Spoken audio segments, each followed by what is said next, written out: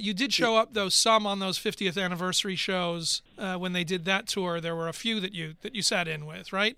What did it? They asked me to sit in, but they only let me do a couple of songs, which I was a bit disappointed in. So, and then they invited me to go to America to do 2 songs, and I said no.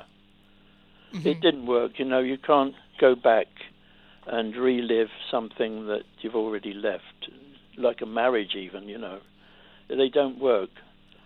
So getting together to play was not it wasn't a thing I ever thought of doing. I got talked into that anyway, I was quite happy, and we were great friends, and that's the way it is. And of course, come Christmas, we'll all be buying each other Christmas presents, as we always do.